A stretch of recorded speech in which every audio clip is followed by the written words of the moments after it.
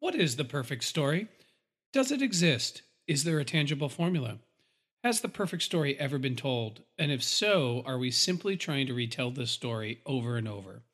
This podcast is called The Midnight Myth, and somewhere between the black of night and the break of dawn, there is a story, and it's perfect.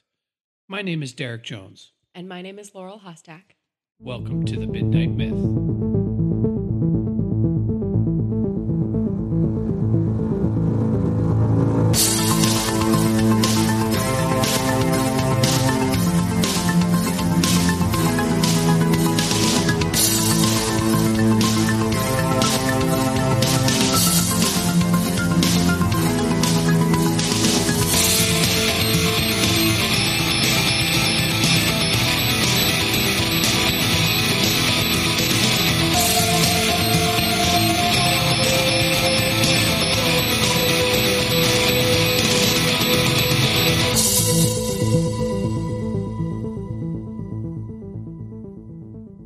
Welcome back to The Midnight Myth, everybody's favorite podcast where we analyze, discuss, disseminate history, mythology, philosophy, and how they bubble up into our popular storytelling.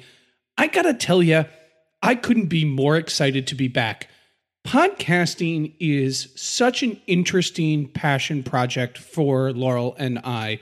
Often we find ourselves in places we didn't expect. This can happen in so many different ways. For example, we plan to do a podcast about the book, The Fellowship of the Ring, the first of the Lord of the Rings series. Lo and behold, here we are doing Part 2. Our second podcast on that subject because we didn't even scratch the surface of what we wanted to talk about. So here we are. Hopefully you listened last week. In fact, you must listen last week because we're not going to really go over what we already talked about. But we started our conversation around J.R.R. Tolkien's The Lord of the Rings, The Fellowship of the Ring, and we really dived very deeply into the books.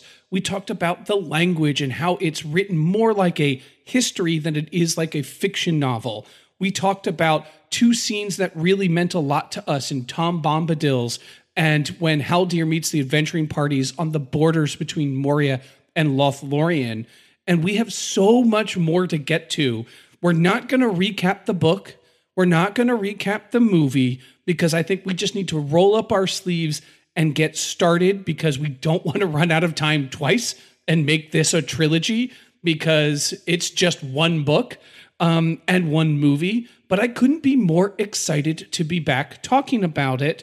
Laurel, how you feeling? I feel absolutely great. You know, this time constraint that we talk about, we don't actually have like an oncoming train and we have to finish the podcast before it runs us over. Much like Tom Bombadil, our limitations are self-imposed, but we hope that you appreciate us breaking this up in a way that makes sense for you so that we have some more consumable podcast episodes that are about an hour rather than, talking all night. But I'm excited to be back. We're going to get to the core of the book, I think, in this one. We're going to get to some of the most important scenes and to some more internal understanding of some of the characters. So I would love to jump right in.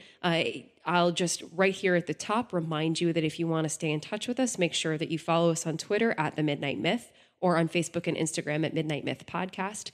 Follow us on our website, midnightmyth.com. Drop us a line, buy some merch, support us on Patreon, whatever you can. Write us a review on Apple Podcasts. We would love to hear from you. And stay tuned on all of those channels, especially through this Lord of the Rings series, because we are going to do a very special Lord of the Rings themed giveaway at the end of all of it. But without much further ado, shall we jump right in? Yeah, two other things. Yeah. One, there is a new Midnight Myth podcast coming in the works, currently with discussions. More on that later. I teased that last week. Two, if you're dialoguing with us on Twitter, I said this last week as well, you're talking to Laurel, not to me, most likely. And if you want to reach me, I'm at Derek C. Jones 198 at Twitter. Love to hear from you. You probably won't because you want to talk to Laurel and not me. Totally get it. Come on. I'd be the same way too. Let's start talking about all things the Fellowship of the Ring. Well, Oh, one other just disclaimer here. In the last week's episode, I asked if we missed anything that you wanted to hear. Please hit us up on Twitter. If you did, one, I love you. Thank you very much. But two, it won't be in this episode because we are not recording these in the release date. So we are literally recording this episode right after having recorded the last episode, but we're airing it a week later. So if you hit us up on Twitter in the middle and like, hey, maybe I'll get a shout out on the podcast, I'm sorry, it's just the way it worked. We were on such a roll that we had to just instantly record part 2, but the way we release them, that they're separated. Yeah, but please continue to send us your feedback, things that you want to hear us discuss, or things that you want us to write blogs about, or just dialogue with us about. We would love, love, love to hear from you at all those channels. All right, so without further ado, here we are. We left out a ton. We talked very little about the main characters. We only highlighted 2 scenes. Where, Laurel, would you like to begin in diving deep into this book/movie? I want to cut right to the heart, right to pretty much the center of the book and the moment when the fellowship becomes a fellowship. I want to discuss, if it's all right with you, the Council of Elrond at Rivendell. I actually would love that among all things. So the Council of Elrond is convened by Elrond himself, who is the Lord of Rivendell. He is a high elf and a lore master. The hobbits have come through quite a few obstacles. They've met with Tom Bombadil, they've gone through Bree, and they have hooked up with Strider, a.k.a. Aragorn, and they have now made it through thick and thin to the beautiful land of the elves in Rivendell. And Sam is having a grand old time. Frodo is reunited with his uncle Bilbo, who has been spending time with the elves here in Rivendell. And he gets a few gifts from Bilbo, including his old sword Sting, right, and the Mithril shirt, which is a very special coat of mail. It's also worth pointing out Frodo has been near mortally wounded by being stabbed by a blade from the Nazgul, the Ringwraiths, who have been viciously pursuing Frodo, who doesn't have any help from Gandalf, and if it wasn't for Strider/Aragorn, probably would not have made it alive. Absolutely. So amazing that they have made it here, and an incredibly important moment, because as Elrond convenes this council of people from all over Middle-earth, of many of the free peoples of Middle-earth, we have elves, we have dwarves, we have men, and we have halflings and wizards, all coming together to try and understand what to do about the ring of power.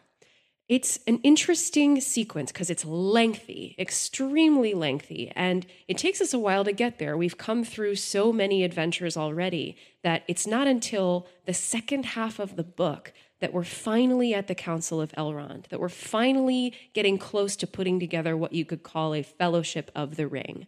But the scene itself features a number of characters, including Bilbo and Gandalf and Elrond, telling the story of the ring from its inception, when Sauron created it, through the first war against Sauron, when Elendil, the king, fell on the battleground, and Isildur took up his father's sword, cut the ring from Sauron's hand, and then took it for himself, to how the ring finally traveled through to Gollum, to how Bilbo picked up the ring, and where it's been until now, to what Frodo has been going through with it. We have each of these characters in turn telling us this history.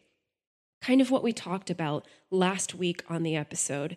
We have history imparted through oral tradition, through storytelling, rather than through written sources. And we have this all in one council of these elite characters. Oh, yeah. And we also learn in this sequence of what delayed Gandalf from meeting Frodo to begin with. And we learned of the betrayal of Saruman. We learned that there are more wizards. Saruman is in league with the enemy and will be working against them because he has decided to join with Sauron and pursue the ring and pursue power over Middle-earth. And it is this midway point in which we get the formation of the Fellowship. But in a certain respect, let me ask you this about understanding this is where the Fellowship officially is formed. But I would also argue that Frodo has a fellowship in Sam, Merry, and Pippin before then. Sure. Because the first helpers that he has is his gardener and his two best friends. And Merry and Pippin figure out everything before they even get to get Frodo to move his home. They figure out that he, A, has this ring, B, it needs to leave, and C, it's really dangerous, and they're going to go with him no matter what. And similar in the movies, they decide at the end of this council, like, listen, wherever Frodo goes, we go. And Frodo continually says, I can't ask you to do this. I can't ask you to come with me. And they're like, it's not up to you. Yeah, we've already decided. We're a fellowship. We're going with you no matter what, to the end, no matter where this goes. They don't understand the real stakes. They don't understand the real sacrifices, but they are committed to the idea of friendship and helping Frodo no matter the cost. And I think that's the first Fellowship of the Ring. Yeah. And then we get the Adventure Party Fellowship after the Council of Elrond. I think that's a good point. And it draws a distinction between the formalizing of institutions, right? So the fellowship proper is a formalized, like, okay, you, and you, all 9 of you will be the company of the ring, and I deem you this, and we have done the ceremony, and now you are the fellowship of the ring. But that doesn't really hold a candle to like a true friendship, a brotherhood, a group of people who deeply care about each other and would give their lives for one another in order to achieve this task. And the fellowship, the 9 who are the company of the ring, do eventually get there just before they break apart, right? So we do eventually see them pass through enough trials together and lose one of their own in Gandalf. We see them come together as a party, but it doesn't happen at the Council of Elrond. So I think that is important that you're bringing that up. Sort of like the Avengers. Like S.H.I.E.L.D. puts together the Avengers. Officially, you have an Avengers ID card and you can swipe into the building, but you're not a team until you fight, the Chitaris. So was that right? Chitauri? Yeah, you're fine. Okay, great. You're doing great. I can't remember. Well, it's also important to note that in the book, none of them are under obligation to go any further than they choose. Yeah. At any point in time, they can leave. So the adventure party consists of Frodo, Merry, Pippin, and Sam, the 4 hobbits, Gimli, the dwarf, Legolas, Aragorn, Boromir, and Gandalf, their leader. And it is pretty much assumed that Boromir is going to go back to Gondor. Once they get to the crossroads of Mordor or Gondor, he's going to go back to Gondor. He's going with them because A, he thinks it's the right thing to do to travel with them, and B, he is on his way home, and this is also his way home. Gandalf is going to lead because he realizes, probably more than any other character, the true dangers and perils. Aragorn's kind of want to go to Gondor too, you get the sense. And Legolas and Gimli are compelled by honor. By the end, when they get to the point, now it's different in the movie. The movie has Frodo decide to go into the rings of the Mines of Moria. That doesn't happen that same way in the books. Frodo has to decide at the very end, when they are left Lothlorien, they're traveling down the river, whether they turn south towards Gondor or they go into the east into Mordor. And essentially the choice is, if we go to Gondor, 1, we can all get rest, we can sleep indoors, and get the help of Gondor and Minas Tirith. Or 2, they can sneak into Mordor more clandestine and sneak through there to to Mount Doom and destroy the ring. It is Frodo's choice to decide where to go next there. That is the moment where Frodo really has to decide what the company can do. And this is the moment where the team has never been closer. They've never been stronger of a fellowship. And this is also the point where the fellowship breaks. Yeah, tragic. But I feel like we're getting ahead of ourselves. Let's go back to Rivendell. Yeah, absolutely. So one of the things that I wanted to bring into this conversation, the conversation as a whole about Lord of the Rings, is some of the inspiration that Tolkien takes from his work as an academic medievalist.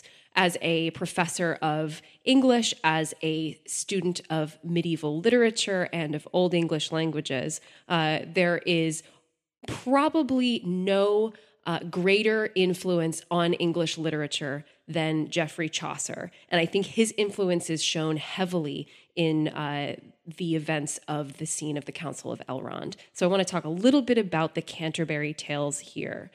You may have been forced to read the Canterbury Tales in high school or in college, either in a Middle English or a modern English translation of that. But Chaucer himself is known as the father of English literature. And this is because in a time when most literary work was being produced in French or in Latin for these high literate societies, he chose to write in English, and he was writing for a courtly audience. So it was a pretty revolutionary act for him to do that. But his great work, his magnum opus, the Canterbury Tales, is an incredible ambitious narrative of several pilgrims who are on a pilgrimage, which is a very common medieval practice, where you would go from the city to a religious destination, either to Jerusalem or to Canterbury Cathedral, where these folks are going, or to some shrine of a saint, some other religious location. And these pilgrims have all gathered at an inn, and they're sitting around, and an innkeeper proposes a contest between all of the pilgrims and says, everybody should tell a couple of stories, 2 stories on the way to Canterbury and 2 stories on the way back. So with all of the, I think, 30 or so pilgrims, the math gets us to 120 stories. There are not 120 stories in the Canterbury Tales because Chaucer didn't finish, but there are a number of tales, and they're pretty wonderful. But the pilgrims themselves are from all walks of life. They are from the 3 estates of medieval society. So we have the nobles, those who fought, knights. We have the clergy, those who prayed. And we have peasants, those who work. But we also have a rising merchant class. And we have the wife of Bath, who's been married 5 times and has a little bit of an economic trade as well. We have people who fit neatly within the boxes that you think about with medieval society, and people who don't. Just an incredible array of people who would never have encountered each other otherwise, and are sitting around telling stories. You learn a lot about each person from the story that they tell, and you learn a lot about this medieval society from the stories that they tell. They include history, they include legend. Some of them are told like little pieces of fairy tale or myth, and some are just silly satire. But what's really, I think, compelling about this, and what we see in the Council of Elrond, is that language and storytelling brings these disparate groups together and helps them get insight into each other. I kind of think of the Canterbury Tales as an early adventure party kind of narrative, almost like Dungeons and Dragons, which is deeply inspired by The Lord of the Rings. We have people coming from all over the world, from all walks of life, sharing stories and going together on a quest. So interesting. The idea of communal storytelling itself being the glue to this Middle Earth Fellowship as it was in the Canterbury Fellowship. You know, one of the eras of time in which Tolkien as a man lived through was World War I and World War II. And at the end of World War II, an organization was formed called the United Nations. It was originally tried between World War I and World War II called the League of Nations, which failed. And the idea was, hey, we've done enough of this war thing. Let's tell a narrative of ourselves, and that is a narrative of cooperation and peace rather than us going to war. And the way in which the United Nations works, it gets a group of people together in a general assembly, and everyone is given an opportunity or a chance to speak, to have their voices heard in their language so that there can be communication across nations so that they can work together for common purposes instead of trying to kill each other. Oh, yeah, great. But honestly, It sounds very overly simplistic, but that is the idea. Yeah. Nations talking to each other are less likely to kill each other over a dispute. And this has been a principle of international relations we've been living on and living under for a long time, and largely speaking has been successful at keeping the major militaries of the world from killing each other. When was the last time there's been a world war? There hasn't been one since the United Nations. And that is also a very flippant and glib way to discuss it. It's obviously more complicated than that. But under the idea of a Council of Elrond to form a coalition for a single purpose, how does that happen? People have to get together and tell their tale. They have to tell their story. And we are reading the story of the council itself so that the council itself comes out of the narrative with a narrative. Yeah. And that narrative is of people widely diverse from different parts of Middle Earth, all coming together to decide to tackle a mutual problem that they need to address. The problem in this is the One Ring. What do we do? What do you do when you're holding evil in your hand? What if we could hold evil in our hand? Now that we can, what do we do with said evil? And the Council of Elrond is the way that that problem is worked through and the way that it is discussed. And it leads to a coalition, an adventure party, a fellowship to go out and try to tackle this problem, realizing that only one person can carry the evil, but someone else can be with that person to help them get to where they need to go to destroy it. Yeah, it's an incredibly optimistic scene, isn't it? When you think about it, the heads, the representatives of the free peoples of Middle Earth, one of the great elves, one of the highest order of wizards, one of the representatives of the steward of Gondor, the king who doesn't sit on his throne, and representatives from the mines of Moria. We have these characters who represent the upper echelon of their society, and they all sit around and say, how do we save the world? And that's incredibly optimistic. It's hard to imagine in the world that we live in today, all of the wealthiest or most influential or most powerful people sitting around and cordially saying, let's set aside our differences and save the world. And I find that it's comforting to read The Lord of the Rings because it gives you this fantasy of powerful people deciding to save the world. But it also does bring that sort of bittersweet thing in for me because it's so optimistic. I don't know if you have any opinions on that, but... I mean, yeah, I certainly do. I'm fundamentally an optimist. Yeah. And I 100% believe that human nature is fundamentally good. I think the reason people can get together to solve their problems is because people have a vested interest in solving their problems. Do we often fail? Yes, absolutely. Or organizations like the UN often powerless in some of these problems? Yeah, it certainly is. Well, one thing that if we're comparing the Council of Elrond to contemporary geopolitical politics and international relations, it's important to note that one, the Council of Elrond is undemocratic. Sure, yeah. Democracy makes things messier. It makes people free, but it also complicates things. You have a small group of people who represent large swaths of Middle Earth's population who can make the decision for them because the people underneath them don't decide. Yeah, they are not elected officials. Yeah, they're not. And this is all happening in the dark. None of their people know about it or have any input. And different from the movie, in the book, most of the characters that are there just happened to be in Rivendell at that time. It wasn't because they were coming there because of the problem of the ring.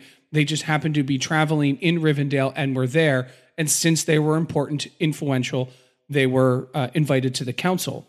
So once you get to the point where it is a democratic process where people are elected and then they get to this governing body to try to discuss to the different ideas on how to solve problems, it gets harder and messier and it moves fundamentally slower. But that doesn't change the optimism. For me, I read the Council of Elrond as the ability to, one, represent lore manifest in reality. If myth and history and legend overlapped into a current contemporary problem and were happening simultaneously, you have a group of heroes there who are going to make a choice to try to fix that fundamental evil that's in the world. It's worth noting that they fail, right? Yeah. So is it overly optimistic? No, because they absolutely don't bond together. In fact, the fellowship fractures at its most crucial moment. The leadership in it breaks down, and a member of the fellowship tries to kill Frodo. Something I think we should talk about maybe a little bit later. Yeah. So it's not overly optimistic, nor is it naive in any way, shape, or form. But at the end of the day, when faced with a problem that affects a lot of people, you just have to get together and try to figure that problem out. Yeah. And I don't think it's overly optimistic to assume that you can do it. Like, people can actually come to an agreement about a really big problem. In fact, if we look through at least America's history, we've been able to do that a lot. We've only tried to kill each other once. So that only happened once, where it broke down to the point where we went to war with ourselves. Only one civil war. Every other time we figured it out. Yeah. So that's a pretty good track record. I think that's great. I appreciate you weighing in on that. I think that is all really, really good points. That got a little bit real. I do want to highlight one last thing from the Council of Elrond before we move on. And that's that at the crucial juncture when it's important to decide who will be the ring bearer, who will carry the ring to Mordor, Bilbo Baggins stands up and volunteers himself first because he believes that he started the whole thing. Way back in The Hobbit, he had stolen it from Gollum, and because of that, he believes that he is responsible for why the ring has been discovered again in the world and all of this darkness is gathering. It's an incredibly admirable moment for Bilbo, standing up and wanting to take responsibility for his actions and save the world. However, he is an old hobbit, and he has done enough. Bilbo can take a rest, and Gandalf articulates this for him. One of the things that he says to Bilbo is, quote, "Only a small part is played in great deeds by any hero," end quote. And I want to meditate on this for a moment. As a podcast that frequently talks about the hero's journey, and we will continue to talk about the hero's journey when it comes to Frodo's. But Gandalf is saying here that while you may think you started it, you've heard today that there were thousands of years of history to this ring, and there will be thousands of years in the future where the ring will pass out of memory and more and greater things may happen. You are one small part, not to downplay your significance at all or your contribution, but you are one small part in the very long march of history, and you are allowed to take a rest and for somebody else to pick up the burden. And this theme, I think, is articulated a few times within the book. Sam, I think, says that he still feels like he has a part to play. It's suggested that even Gollum may yet have a part to play in the future. And I just think it's very interesting that it sort of takes the emphasis off of, like, this is Frodo's journey and he's the only one who can do it, and says there is a long march. We are all contributing what we can. Things may be dropped by generations that will be picked up by future ones, and we will continue carrying the cause forward as a fellowship, whether we are all together or whether we are a succession of heroes trying to slowly accumulate progress. And I just think that is a fascinating zoom out for this narrative that says it's not just this moment, it's all of history and it's all of the future. And there is a lot there. Yeah, Gandalf is shifting the emphasis away from the individual and putting it to the historical, which I think I happen to agree with J.R.R. Tolkien on this one, that it's not just one person's story, it's not one person's responsibility, that there are huge major things at play that got the ring to this moment, and there will be huge major things at play which will get the ring to the next moment. No one person bears all of the responsibility. and nor is one person the reason that it's there at that moment. Yeah. It's not the individual, but the historical that moves things to get things to where they are. As the history guy here on the podcast, it's impossible to understand where you are if you don't take and learn and appreciate where you were. The Council of Elrond, in the way that it dishes in lore, is a representation of that historical fact. In order for us to first make a decision about the ring that's here now, we must first go backwards and understand how we got to this point. Yeah. And this point here, now that we're here with all of this history, with understanding the causation that got event A to B to C to Elrond's council, now that we are armed with that information, like any science, if history is to be considered a social science, you must use that to predict where you go next. And in this event, they make a prediction, they make a bet, they make a game plan to take the ring to Mordor and destroy it. And Frodo is the one who makes the choice to bear it. You know, and we can talk about that at length. But the purpose of the council is to recognize the emphasis away from the individual and more to the historical. Yeah, absolutely. At least that point with Bilbo, that's what that is about. And I think something that will reverberate through the rest of the series. We will continue to look for the parts that even small actors play in this long drama. We will continue to look for how every choice causes some sort of consequence, whether that is good, successful, or ultimately detrimental. And I know I made a point last week about the difference between living historical memory, using mnemonic devices in poetry, and calling that ahistorical. Well, all that flies out the window when you have someone at the council that was there. Who's a primary source. Yeah. So Elrond saying, I was there and these things happened and I know how they happened is very historical. Yeah. And you have a lore master who literally lived the lore, and that makes it a very historical council. Absolutely. And I do think any governing body, any group of people coming together with a problem that they're trying to face must first understand the causes of that problem so that they can address the solutions. Yeah. For example, in our own history, you can't have the civil rights movement if you don't understand slavery and how slavery happened. Those problems are fundamentally linked, right? And so you can't address the problem of the civil rights movement and, ending the Jim Crow era in the South unless you understand that that was a society based on slave labor.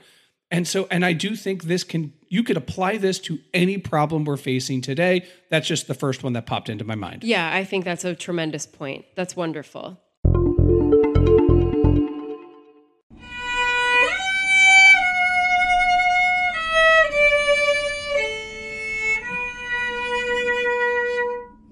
All right, well, enough comparing Lord of the Rings to contemporary politics and geopolitical systems. I'd like to pivot and talk a little bit about the main character, Frodo. I think it's worth some time investigating who this character is and why they're the hero and what the hero does in this book. And I do believe that despite being in a company of literal heroes, Frodo is the hero of the book. He's the main character of the quest. And I want to investigate a little bit about this character, if you'll permit me. Yeah, I think that's great. We very infrequently leave Frodo's perspective. There are some times when we jump out of it, but we are mostly with Frodo, and we are, travelers alongside him this entire time. So we get to know him better than anybody else. And I would love to hear your perspective on that. And Frodo is, he's kind of a bit of a homebody. He really loves the Shire. He does want to stay there. He's not an adventurer like Bilbo, who just has this wanderlust. And one way that I understand Frodo in this narrative is Frodo, I think, makes three fundamental choices. And they happen at three different junctures. And without these three choices, Frodo would not be able to carry on and the story itself would collapse.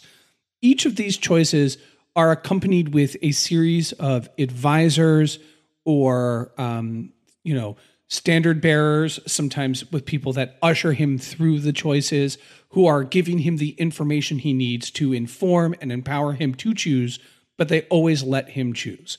Instance one is the revelation that the ring he has is the ring of power, that it's fundamentally evil, and that he can't give it away. He himself has to take it out of the Shire, lest the Shire be destroyed. Isn't much of a choice. Gandalf is the person ushering him through this because he can't give the first choice is to give the ring to Gandalf, but Gandalf cannot accept the ring because he cannot be trusted with its power. And so he realizes, okay, I have to do this. And I make the choice to take the ring out of the Shire to save the Shire. He's boxed in, but it's still a choice of sorts. He realizes that the ring is evil and he does want to get rid of it. And Gandalf is there to give him the knowledge he needs to make this choice. The second choice would be in Rivendell, and that'd be the choice to be the ring bearer. Now, armed with the knowledge of the road, armed with the knowledge of how dangerous this will be and how many enemies will be pursuing him, Frodo makes the choice to carry the ring to Mordor. And this one is a much more informed decision. He has options. He doesn't have to volunteer to take it. And it's not something that he must do, but he chooses to do. And in this, there's an entire council of people, including his uncle, including Gimli, his father Glóin, Legolas, Elrond, who has lived through this entire saga. They're all there to advise him. Bilbo gives him his mithril, as you mentioned before, this incredibly durable and light armor that saves his life, the sword Sting. He also has all of his friends with him in Sam, Merry, and Pippin, who are like, we're with you through and through to the end. And they help usher him to make this choice. Lastly, there's Frodo in Lothlorien and Galadriel. And he asks Galadriel, what should I do? How should I go on? Gandalf is not here. And Frodo innately is sensing that the fellowship could break. And Galadriel does not give him advice. She gives him the thing that he needs to hear the most. With what you've been through, ring bearer to ring bearer, I see you as an equal. You have the power to choose. I can't tell you what to do. Everything you need, you have already got. You need to decide what's next, and only you can decide what's next. And in it, he has his confrontation with Boromir as he's trying to figure out where to lead the company, and he makes the choice to go alone. Interestingly, I had forgotten this. The movie ends with the orcs attacking the party, Merry and Pippin being taken, Boromir getting his hero's death to try to defend Merry and Pippin, and Frodo and Sam leaving together. That's not how it ends in the book. Right. The book ends simply with Frodo and Sam leaving. And that entire battle sequence that is in the movie is not in the book. The entire book, from Frodo's perspective, can be read as preparation to make the choice to go alone. And finally realizing he has everything in himself that he needs to make the decision. No one else. You could be standing next to an immortal demigoddess in her forest kingdom where time itself is slowed down, living in a song, as Sam says, and she can't give him advice. He has everything he needs. In other words, this entire journey for Frodo is the preparation for this one moment to say, I am the ring bearer, and I will bear this by myself, but with Sam.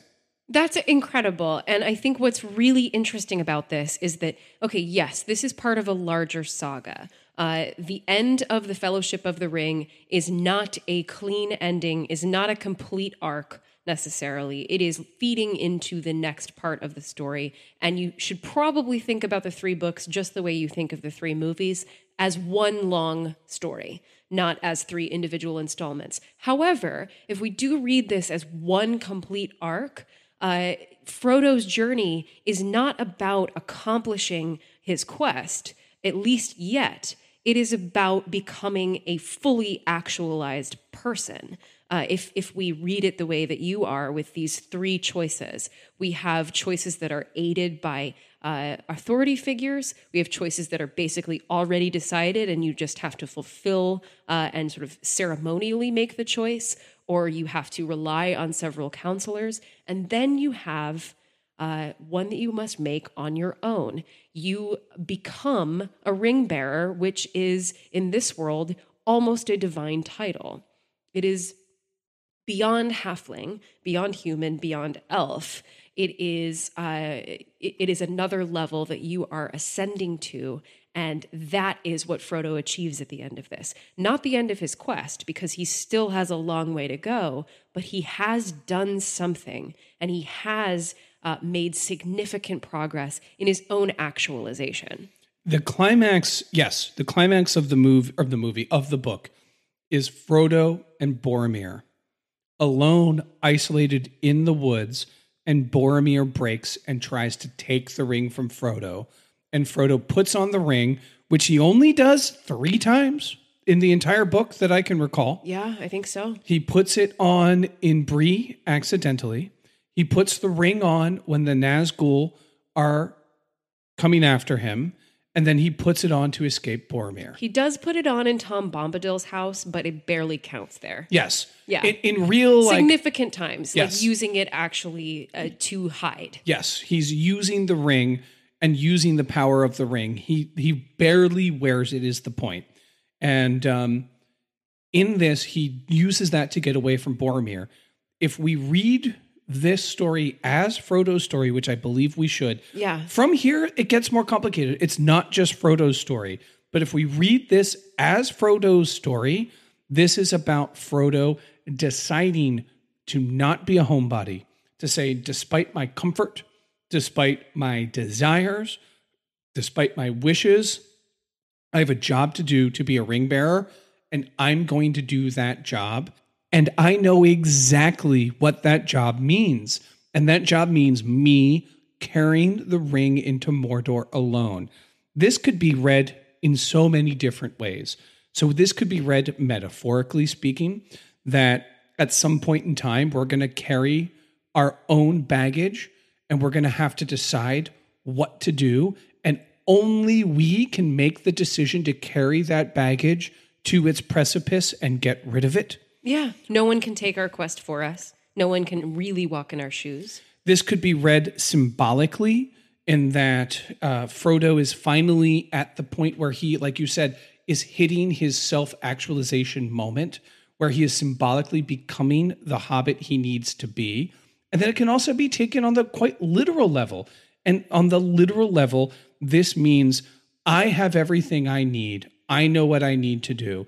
And it's really, really hard. It is really difficult. And it's really difficult to look at yourself in a magic mirror or any mirror and be like, if I fail, everything will go to ruin. And not knowing if you can succeed, and not knowing if you can venture the dark and terrible forest by yourself. Mind you, Frodo couldn't make it out of the first forest by himself, is finally deciding to say, I might be small, the world might be huge, it might be threatening, and I might be, relatively speaking, unarmed and unprotected, despite having Sting and Mithril. And I have to realize that only I can confront this bubbling under the surface darkness. And I think if all of us take the lesson of Frodo going forward and say, it is up to us and the choices that we make, and can we be a little braver? Can we be a little stronger? Can we care a little more? Can we put our desires just a little more on the back burner? Can we do these things to navigate the rings of power? And can we take these rings of power and melt them down in the fiery pits of Mordor? Are we capable? And that is the question that Frodo is constantly asked.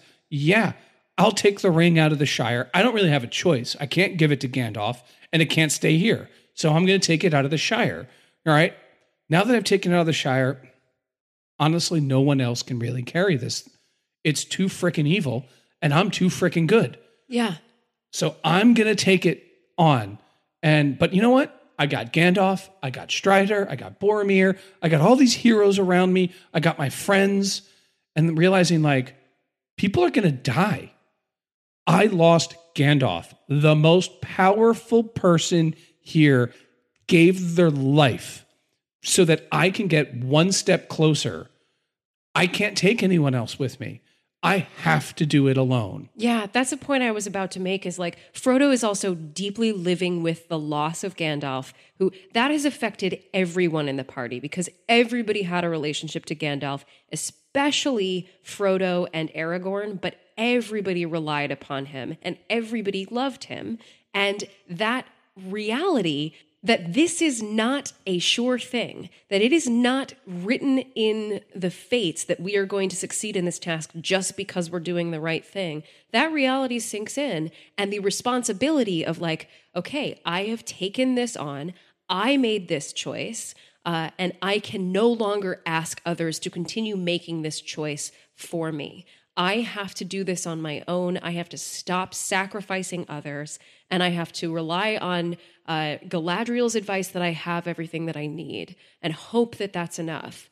Fortunately, he doesn't have to go entirely alone. And while it may seem like just having, his gardener come along with him is not necessarily the greatest asset that he could have taken with him from the company, I do think it will prove to be the most important partnership in this narrative. So I think that, yes, he has to make this choice to go alone, but Sam has to make the choice to go with him.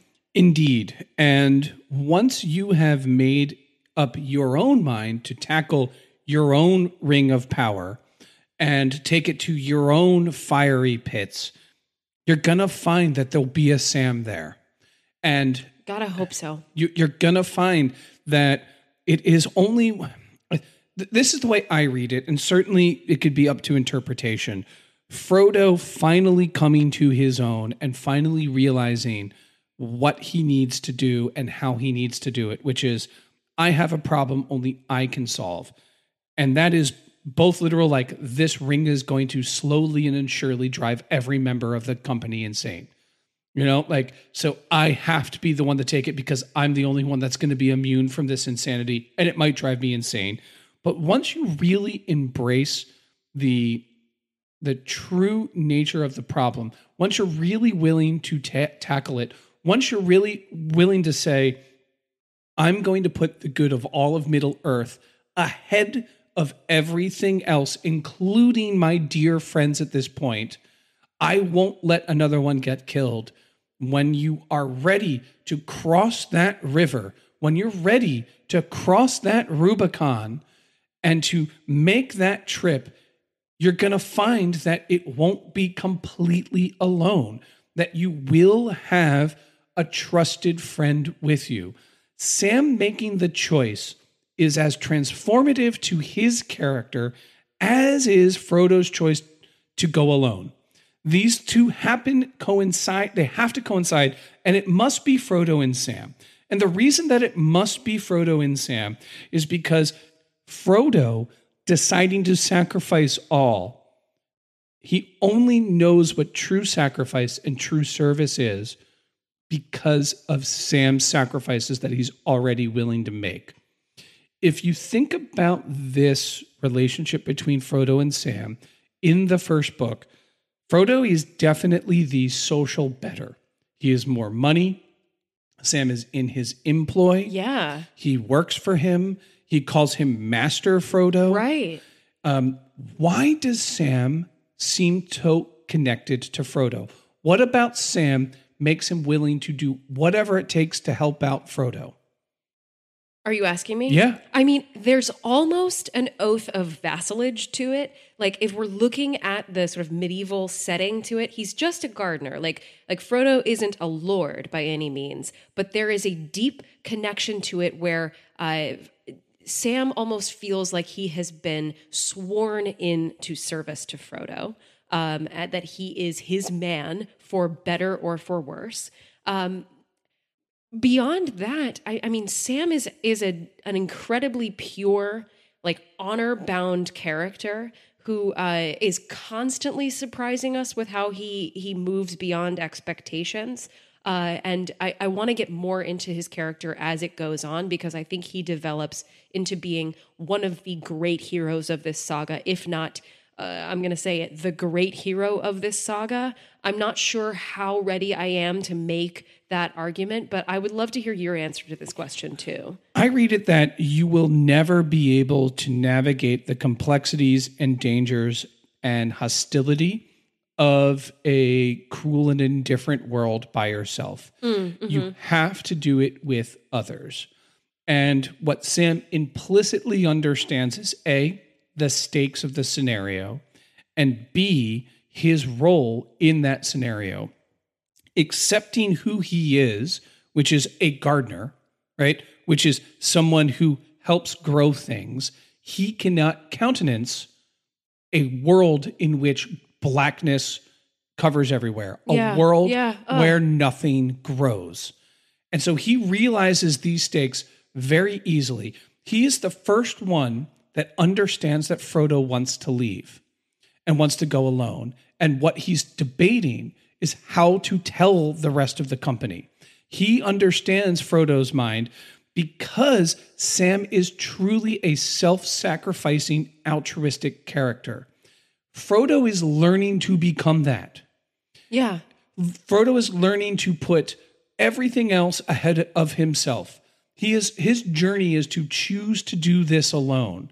And as soon as Frodo makes that step, I'm going to do this by myself, Sam's like, yeah, of course you are, buddy. I knew this the entire time.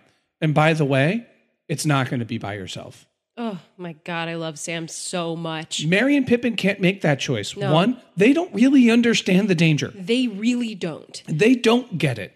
But right? the closeness between Frodo and Sam, the fact that he's a confidant, means that he has more of an insight into what the true danger is. And he has this deep love for the elves. He has this, desire to see what's outside the Shire. And so he is predisposed to be like, okay, I will come with you on the adventure. But for him to even make the choice to leave Lothlorien and to be like, let's keep going, even though it's going to get darker and darker and it's going to stop being like fun with the elves, is really, really remarkable for him. Totally.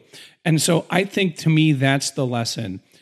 Be brave and strong, and it's going to be dark and scary, and we are all going to stand at the crossroads between a comfortable journey and an uncomfortable one.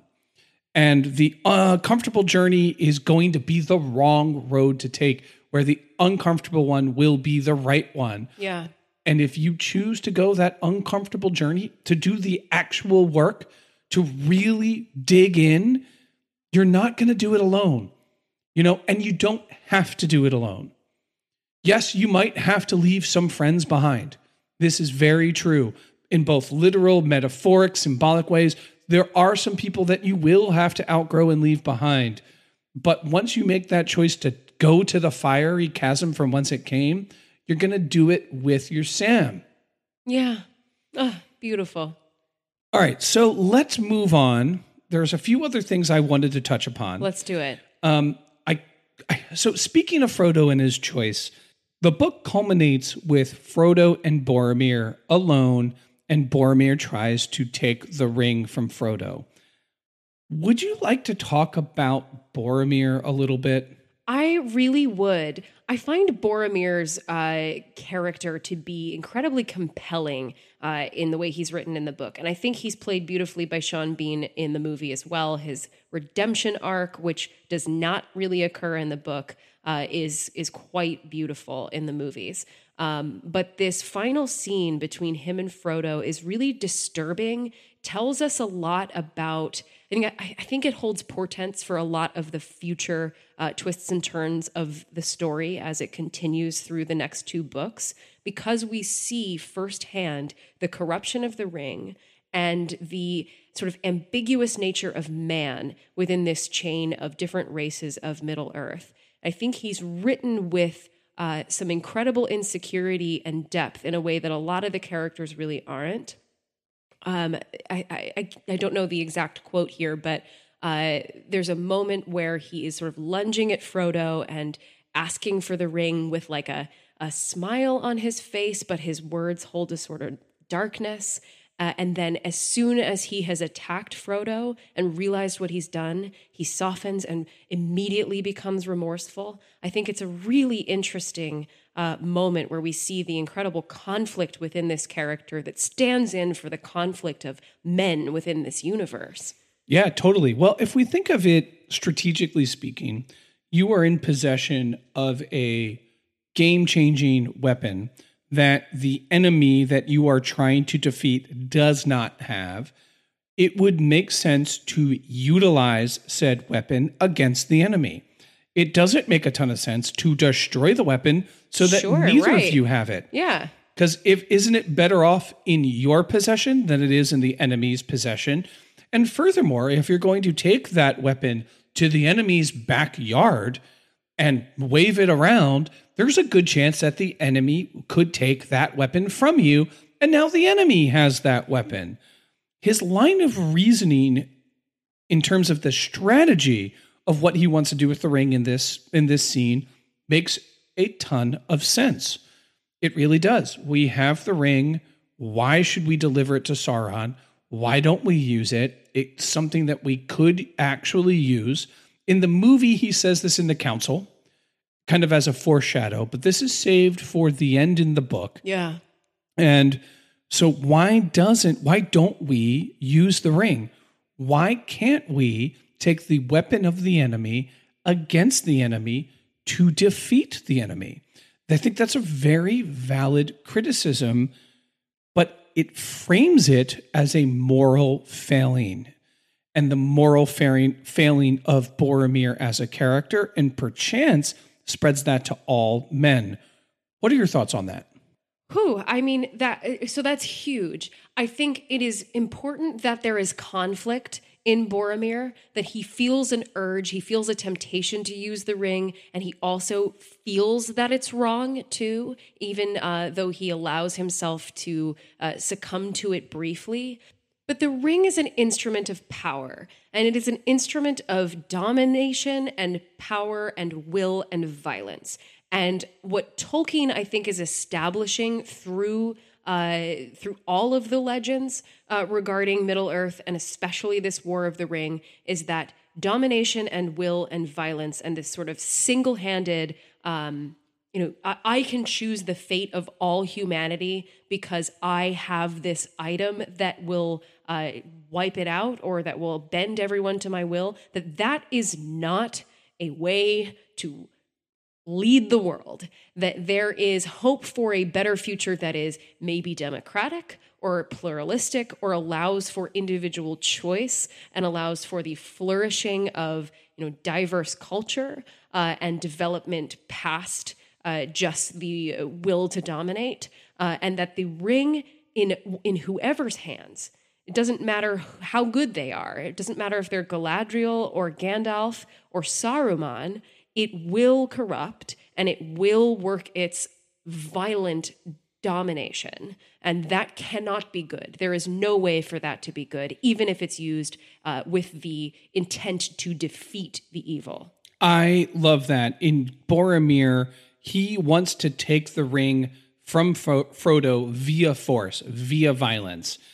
It is not, he's not just saying, can I borrow it? I need this weapon. And he's not winning the rhetorical argument either. He tries to violently rip it from Frodo rather than convince him that his way is right. Absolutely. And in that is the implicit argument that though it be great military and strategic sense to use the ring against Sauron rather than try to destroy the ring, the very fact that you're trying to use it to win in a military setting is itself wrong. In other words, simply put, war itself is morally wrong.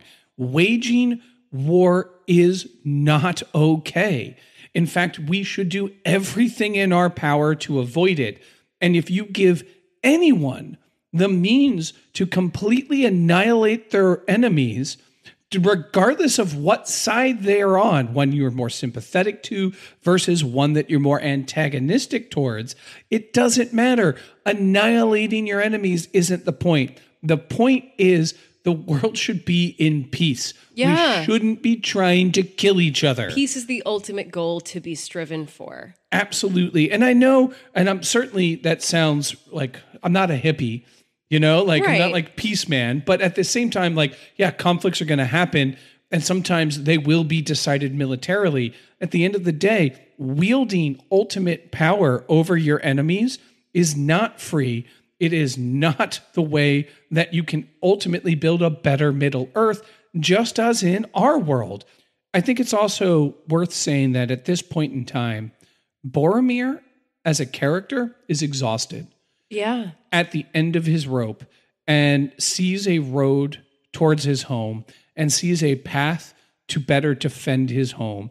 His motivations, his intentions are not evil in and of themselves. And though they might be slightly more selfish, there's certainly an air of noble sacrifice to them. I do want to get home. I am tired and I do want to defend my people. And this would really help me do that.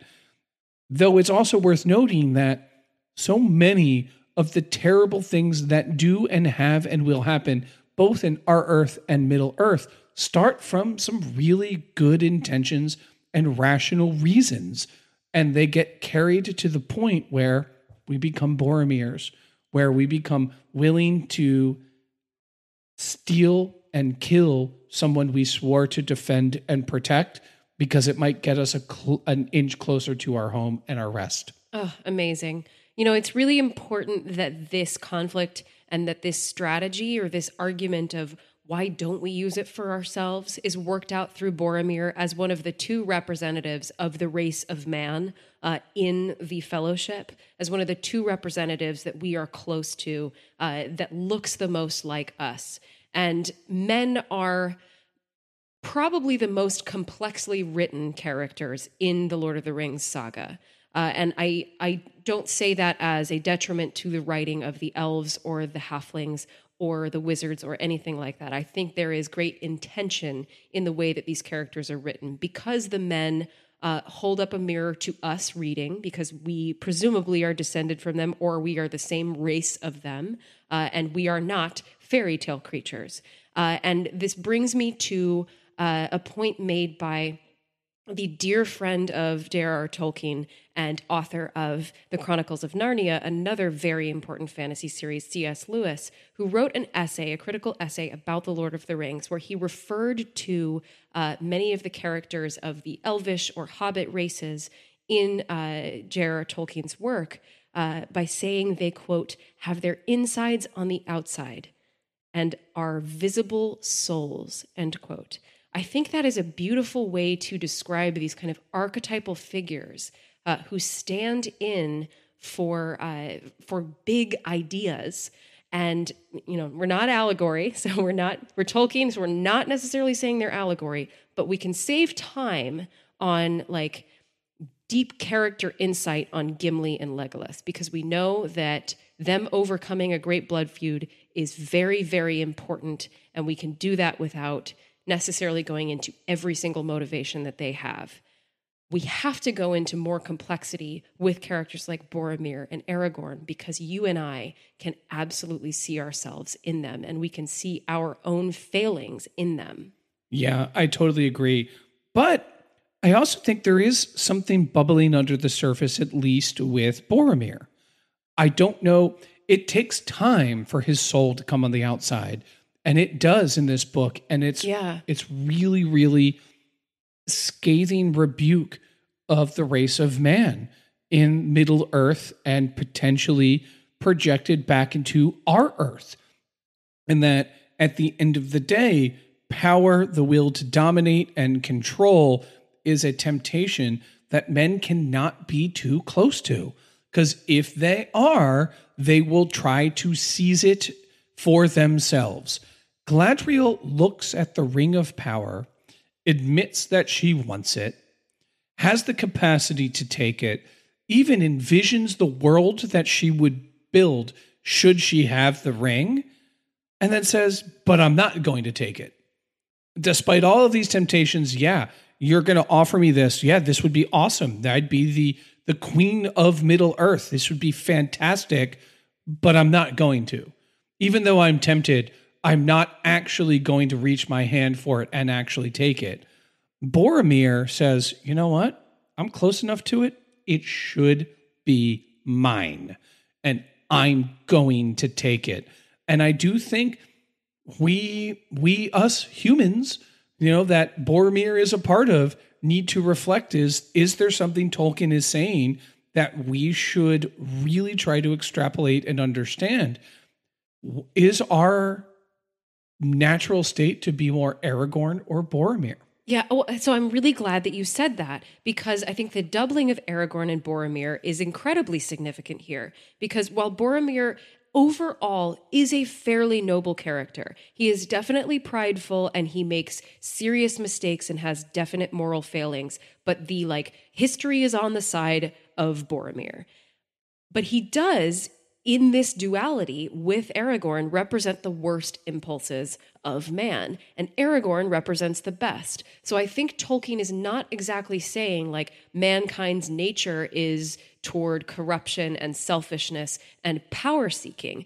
There is total potential for that, but there is equal potential for being the noble, self-sacrificing character who will follow the hobbits and protect them until they get safely to their home, and will lead an army against orcs in order to make sure that they fulfill their quest. I mean, there is a balance that is implied in these two characters, and a harmony between the worst impulses and the best of man. So we have an opportunity to be Boromir, or we could be Aragorn, or we could fall somewhere in the middle. I love it. Yeah. Do you have any final thoughts? This has been amazing. We have been talking for a while now about the Fellowship of the Ring, and it's only making me more excited to continue reading this series and continue talking about it, whether we're talking about the influences or just going back and forth about how we feel about the characters and the choices that they make. This has been, The Lord of the Rings has been one of the most influential book series ever written, but also one of the most influential to me personally. I don't think that I would be who I am today without the influence of The Lord of the Rings. I wouldn't have been inspired to read medieval literature. I wouldn't feel the way that I feel about fascism, without things like The Lord of the Rings and Harry Potter. I wouldn't feel as strongly as I do about what a good world looks like. And I think that it has been just an incredibly powerful piece of art to me. And I'm so grateful that I've been able to share this with you, the person that I love most in the entire world. I can't wait to keep going.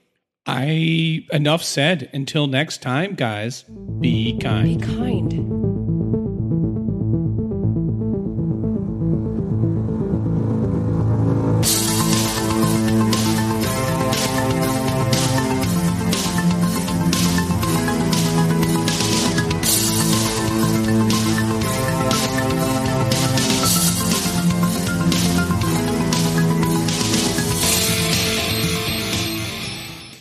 And just as you can't understand what to do with the ring until you understand where the ring came from, how it got here, what is this whole ring thing anyway?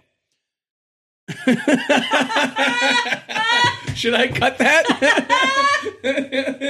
Oh!